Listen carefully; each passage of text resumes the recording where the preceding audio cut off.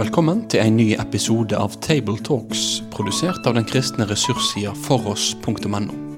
På foross.no får du tilgang til tusenvis av solide, oppbyggelige og korsforankra ressurser. Vil du være med og støtte dette arbeidet økonomisk?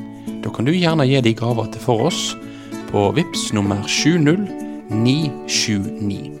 Vi håper at du setter pris på dagens episode av Table Talks.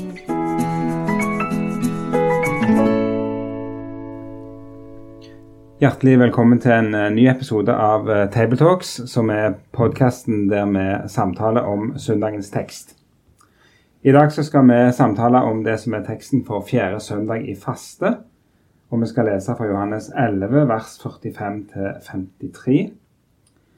Fastetida, det jo forberedelse til påske. 4. søndagen, den kalles gjerne for midtfaste, for vi sånn omtrent halvveis mellom askeonsdag og påskedag. Og på latin så kalles denne dagen for letare, som betyr gledere, og det hentet fra Jesaja 66. Så skal vi jo merke oss at det jo ikke akkurat en gledestekst som vi skal lese i dag, men samtidig så det også, for vi skal jo rette oppmerksomheten på budskapet om Jesu død for hele folket. Med meg til å samtale om denne teksten så har jeg David Fjeldskår og Sverre Bøe. Og jeg Knut Kåre Kirkholm. Og nå skal David få lese teksten. Mange av de jødene som var kommet til Maria, og som hadde sett det Jesus gjorde, kom da til tro på ham. Men noen av dem gikk av sted til fariseerne og fortalte dem om det Jesus hadde gjort. Da samlet øversteprestene og fariseerne rådet og sa: «Hva skal vi gjøre? For dette mennesket gjør mange tegn. Hvis vi lar ham fortsette på denne måten, vil alle komme til tro på ham. Og romerne vil komme og ta fra oss både stedet og folket.»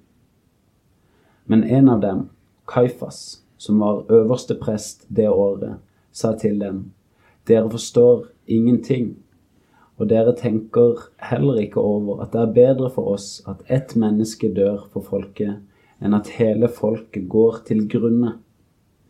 Dette sa han ikke av seg selv, men fordi han var øverste prest det året. Så profeterte han at Jesus skulle dø for folket. Ja, ikke bare for det folket, men også for at han skulle samle til ett de Guds barn som spredt omkring. Fra den dag var de bestemt på å drepe ham. Yes. Vi jo inne i et langt kapittel, Johannes 11, og jeg ser i dine notater, Sverre, at du har skrevet Lazarus øverst på linjen i vers 45. For hva det som har skjedd rett før? Ja, det denne dramatiske hendelsen at en som var død, og som hadde vært død lenge nok til at det stinket av ham, han blir brakt til liv av Jesu mektige ord, og det Lazarus.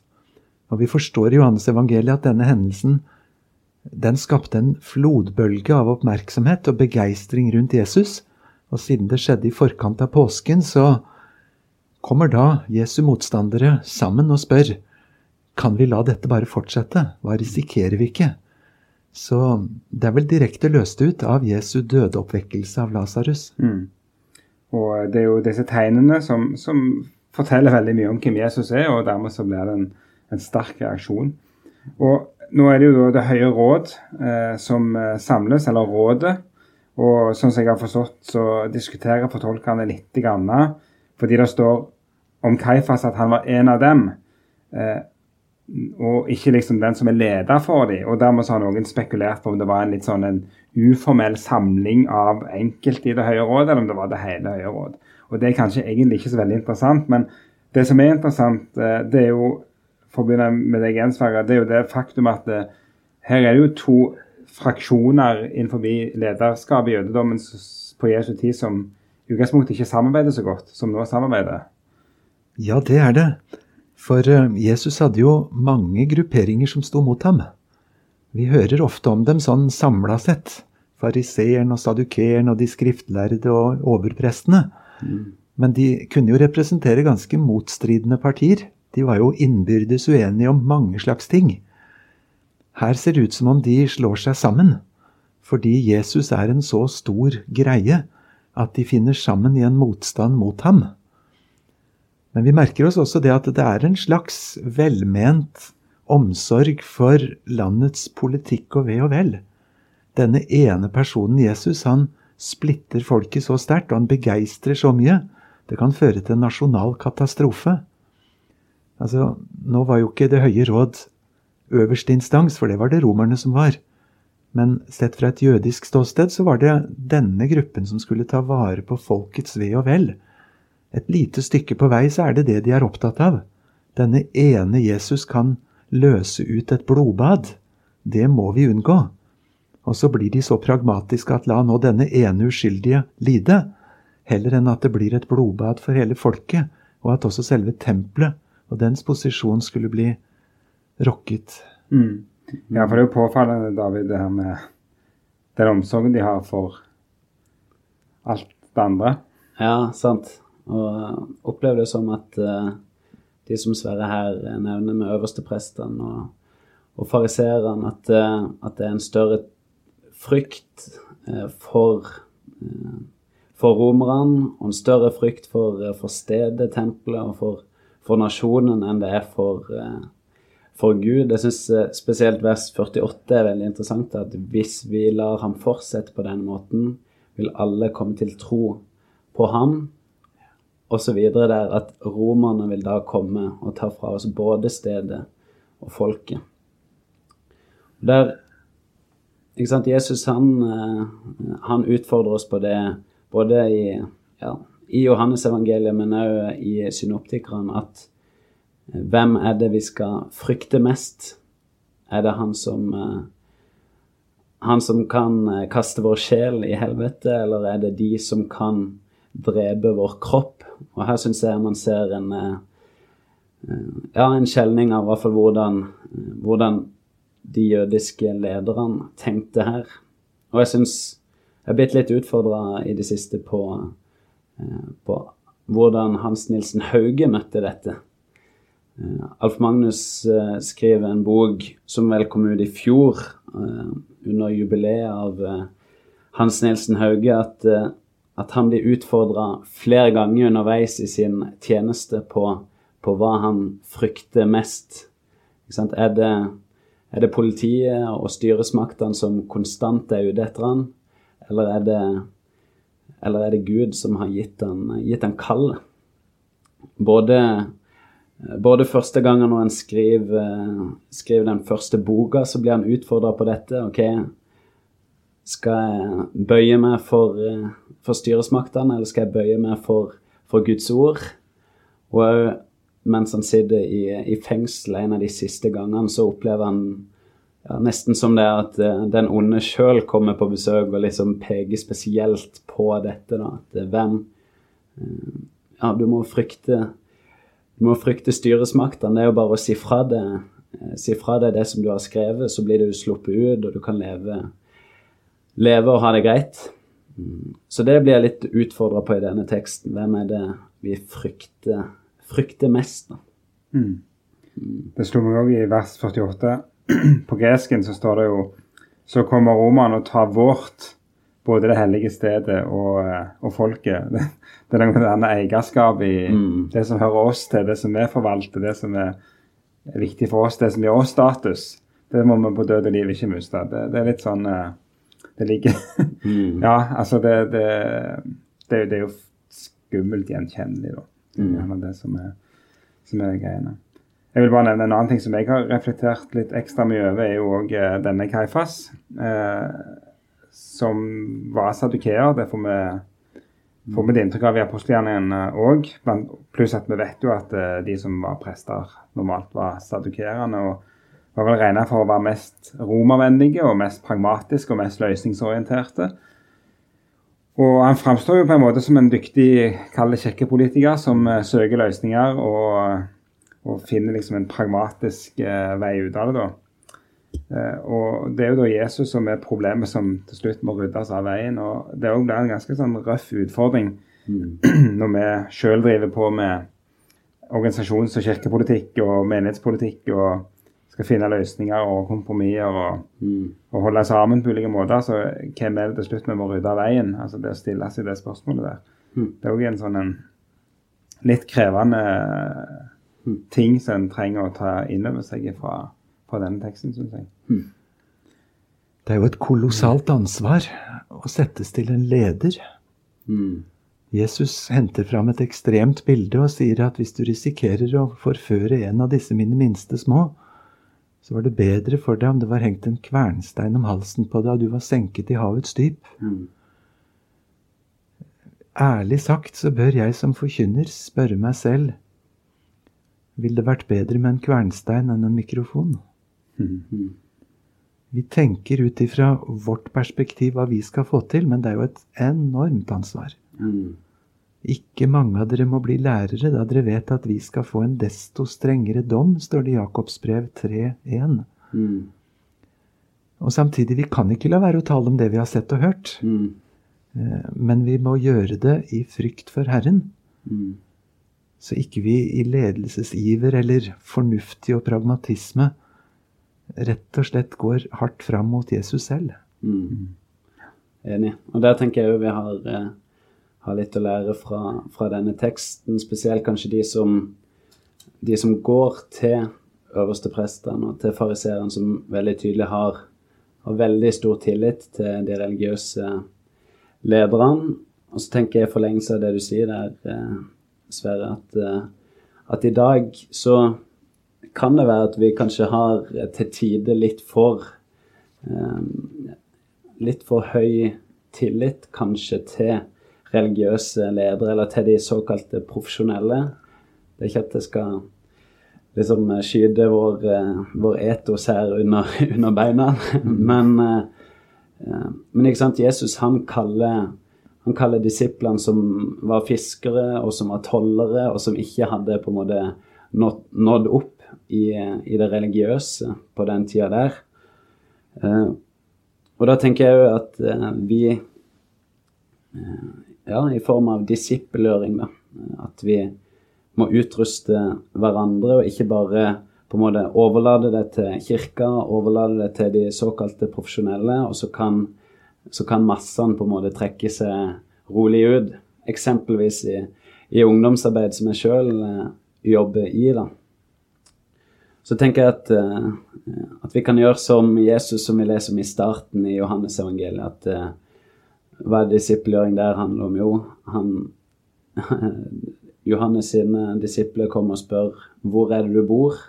Jesus sier, kom og se, inviterer de til seg, og de har måltid sammen den kvelden, eller det står vel ikke eksplisitt måltid, men de var der utover kvelden, og mest sannsynlig hadde de det. Kanskje har vi noe å lære av akkurat det, istandsette hverandre, og ikke bare overlade det til den såkalte eliten, og så ta det derfra, men heller istandsette hverandre til å invitere andre tett på livet vårt. Det allmenne prestedømme. Ja, allmenne prestedømme, helt sant. En annen ting som jeg, hvis vi skifter, eller går inn og i selve, la oss kalle det jo en profeti. Johannes skriver jo det at Kaifas taler profetisk. Og det ene jeg tenkte på når jeg leste teksten, og så det det at det står noe om om å gå til grunne. Og det jo faktisk samme ord som brukt i Johannes 3, som jo det har vært en del diskusjon om i forbindelse med revisjon av bibelteksten i Bibel 2011-revisjonen. Det her med å gå fortapt, gå til grunne, og det jo dette ordet apollemi som også brukt her i denne teksten. Og det gjør vel at det ligger en liten sånn, det ligger en potensiell dobbelthet i profetien til Kaifas. Altså, det ene det konkrete blodbad som en faktisk kunne forvente at romerne kunne funnet på å gjøre. Men det andre jo rett og slett at denne kan også forstås på et åndelig plan i tråd med Jesu ord i Johannes 3. Ikke gå fortapt, men av evig liv. Og det jo nesten litt sånn fristende. Hvem det som var med på dette møtet som har fortalt Johannes hva som ble sagt? Var det Nikodemus, eller var det Johannes? Josef fra Arimathea, eller noen andre. Men det litt sånn påfallende at det samme ord, det går til grunne, det døde liv. Ja. Vi har et uttrykk på norsk som heter å være ufrivillig komisk. Ja. Og det når du ikke vet det selv, men du sier eller gjør noe som får alle til å le. Og for en taler eller lærer så dette utrolig pinlig. Alle ler, du skjønner det har noe med deg å gjøre, men du den eneste som ikke ser hva det Har jeg satt slipset feil på? Har jeg fått sagt noe dumt, eller hva det? Kaifas, han ikke ufrivillig komisk, men han rett og slett ufrivillig profetisk. Det jo tankevekkende. Han skjønner ikke selv rekkevidden og dybden av det han sier. Men Johannes forklarer oss at det var fordi han var yppersteprest det året. Akkurat som om Gud, til tross for alle onde yppersteprester, likevel har en hånd med i dette. Og sier, det noe profetisk i å snakke om den ene som dør i forhold til hele folket. Han snakket sannere enn han forstår det selv. Og et sted i første Peters brev så det akkurat som om Peter stanser opp litt og sier alle profetiene i det gamle testamentet forstod egentlig profetene rekkevidden av det de sa. Og så svarer han ikke direkte, men han sier det ble åpenbart for dem at de egentlig ikke tjente seg selv, men de tjente oss lenge etterpå. De var Guds tjenere, og de brakte tekstene fram. Men om de har forstått dybden og rekkevidden av alt sammen, det svarer ikke teksten så videre på, men Gud brukte dem for at vi i ettertid skulle få det fullstendige bildet. Og derfor må vi akte så høyt på det ordet. Så Gud kan bruke mennesker langt utover deres eget vett og forstand og innsikt, til og med til en profeti om at Jesus faktisk dør for folket, den største av alle evangeliesannheter. Og en så kynisk og maktpolitisk setting som dette, det jo utrolig spesielt, ja, at det sånn.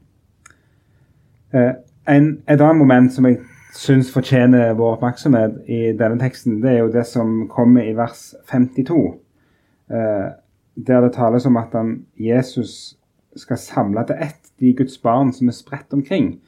Og det jo en uttrykksmåte som litt kanskje spesiell. De Guds barn som spredt, de skal nå samles til ett. Det jo fristende å tenke at det har noe med misjon å gjøre. Er ikke det, Sverre?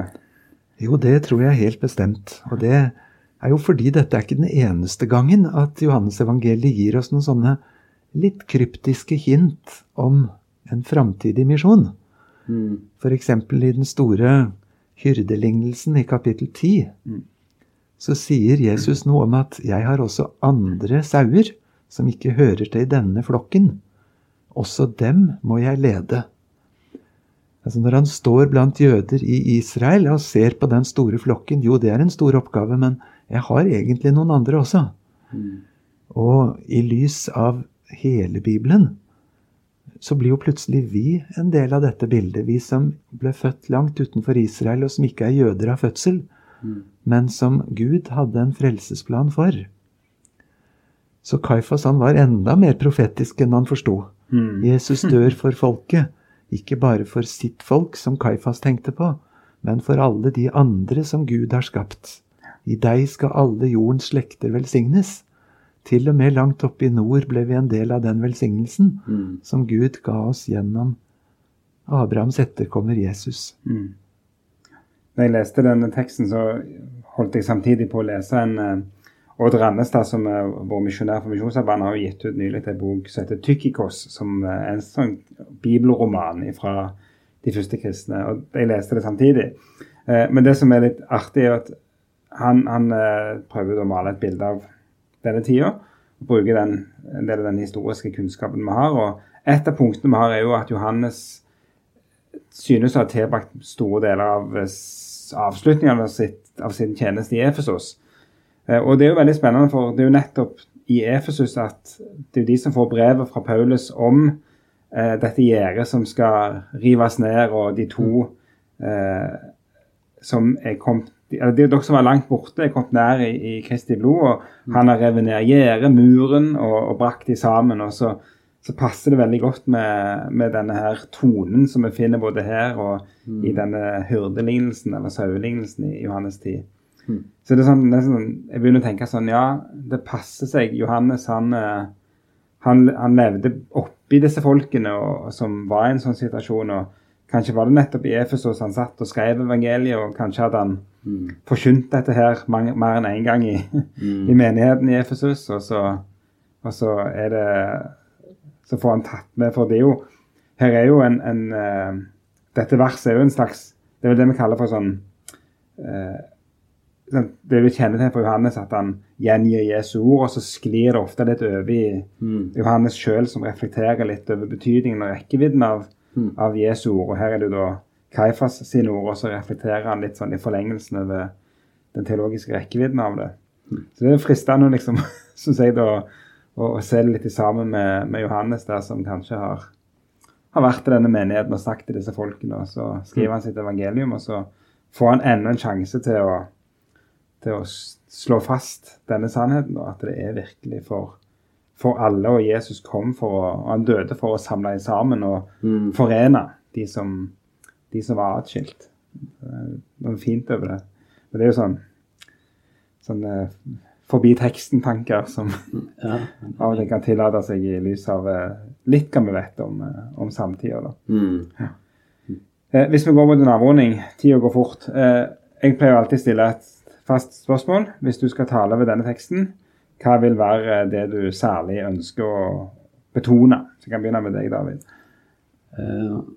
Jeg ville nok kommet innom et par ting, men kanskje betont spesielt det vi har snakket om med hvem man frykter mest, og det vi har snakket om her med misjon. Og det mot slutten av teksten her, spesielt da i vers 52, som det er snakk om. Ja, ikke sant. Sverre? Ja, jeg tenker på hvor uendelig stor Gud er. Han har sin plan. Han sender Jesus. Det er motstand på alle hold og intriger og konspirasjoner. Og midt gjennom det hele så er Gud i stand til å bruke hvem det måtte være, til å føre sin plan fram. Og han kan til og med plante en av de store profetiene om den stedfortredende død som skaper hele evangeliet, gjennom en Kaifas som ikke forstår rekkevidden av det han sier. Det er overveldende, og så er det enda mer overveldende å tenke på at Gud ser enda lenger, for han har et omsorg for sitt eget folk. Men ikke bare for jødene, men også for oss som ikke var det, som er av hedningene.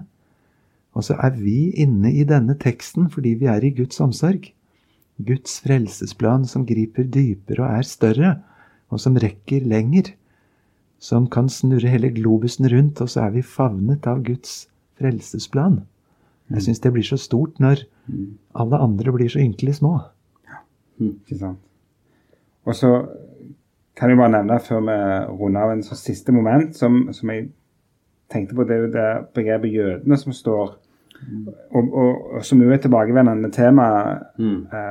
Og der er det jo litt sånn uklart. Er det liksom jødene, sånn som jeg tenker religionen jødom, eller sikter dette mer spesifikt til judeerne, og forskjellen på Juda og Galilea, eller Judea og Galilea, og at det var spenninger der også, og at når det er judeere som kommer til Jesus, og det er lederen i Juda, mens Jesus gjerne var galileer, og det er jo sånne type spørsmål også som kan være spennende for en forkynner å grave litt i, men som ikke nødvendigvis passer seg på en talerstol alltid, men det er noe med å ha en bevissthet i alle fall rundt disse påsketekstene, særlig hvor det er en litt ugrei historie i kirkehistorien og kirkens forkynnelse om måten vi snakker om jødene på. Så det er en sånn lite memento som jeg gjerne kan passe seg å legge til her mot slutten, at det er noe som en i alle fall i sitt studiekammer kan som forkynner reflektere litt over og ha en bevisst forhold til språkbruk og ha tenkt litt gjennom de problemstillingene. Men det er ikke så lett å begynne å oversette dette ordet med jøder, med da judeere, eller med jødiske ledere.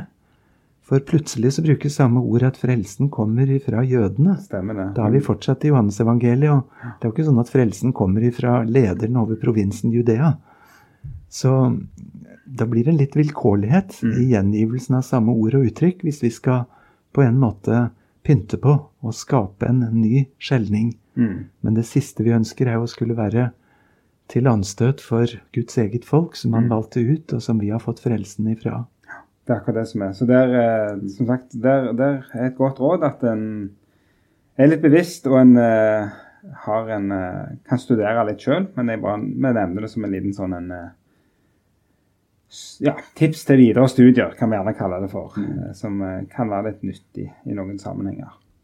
Det var en indikasjon, men vi har fått snakket om denne teksten, vi har fått se på store sannheter, vi har fått se på profetien til Kaifas, og rekkevidden av den, og vi har fått sett litt på alvoret som ligger i hvem en frykter mest, og hva han opptatt av, og hva han eier, for å si det sånn.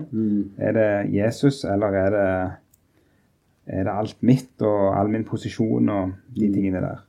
Så ta med dere det, alle dere som skal møte denne teksten på ulike måter, enten du skal tale over den, eller du skal lytte til den, at her utfordres på mange nivåer, og det forkynnes veldig klart evangelium i denne teksten.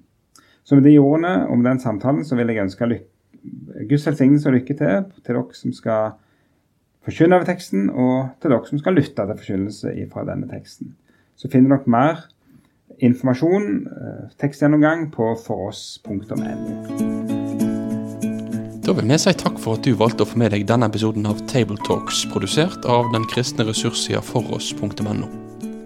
Driftinga og utviklinga av nettsida vår, den avhengig av gode og trufaste støttespillere. Vil du gi en gave til dette arbeidet?